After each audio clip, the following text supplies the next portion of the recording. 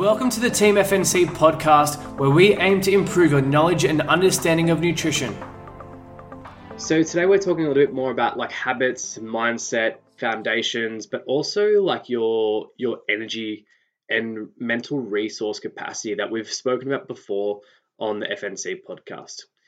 And the reason this is because spending your time, energy, and sometimes even money on areas of your nutrition, health, and fitness without making progress can be understandably frustrating, all right? And if that's the case, it might actually be time to reflect on where you're focusing your efforts and if you're missing the important stuff that's going to give you a greater return on investment towards your progress towards your goals. What we can do is relate this to the analogy of it's like mowing your lawn when your house is on fire, okay? You're clearly missing the more important matter here, so try and put the fire out first, okay? So today, think about putting the fire out first. And it can be hard because there's plenty of information out there on the internet and social media on ways to improve your health and fitness. There's plenty of words like hacking and optimizing, and there's all these magical pill promises. There's fasting, there's supplements, there's special waters and superfoods that make it seem like they are the magic answer to you achieving your goals. Unfortunately, they aren't worth their promises if you aren't focusing on the big rocks, okay? You need to have the foundations in place first before worrying about sprinkling all this pixie dust on top.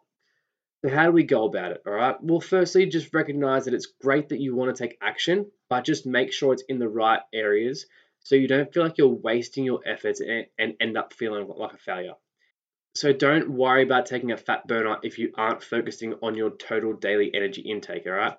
Don't worry about intermittent fasting if you aren't focusing on what you're actually eating during your feeding windows. Don't worry about extra carbs in a banana if you aren't currently even eating 2 serves of fruit per day. Don't worry about things like muscle building supplements if you aren't sleeping 7 to 9 hours a night, okay? So what we want to try and do is shift your focus and your efforts and energy onto the areas that will provide you with the greatest return on investment for your goals, okay? And those things are protein at each meal, 5 serves of veggies or salad per day or 400 grams minimum per day, 2 serves of fruit per day or 300 grams as a minimum, drinking a minimum of 2 liters of water per day, sleeping for 7 to 9 hours a night, regular physical activity, and also managing your stress, okay? Those are the fundamental foundational things you want to work on first, rather than dedicating your critical and limited resources in the wrong area, okay? So if you want to learn more about the areas that you probably should be focusing on for your goals, or you're unsure of which behaviors and habits to try and develop for your goal, then please reach out to us. Now, do you want to find a way of eating that's based on your goals, lifestyle, and personal preferences?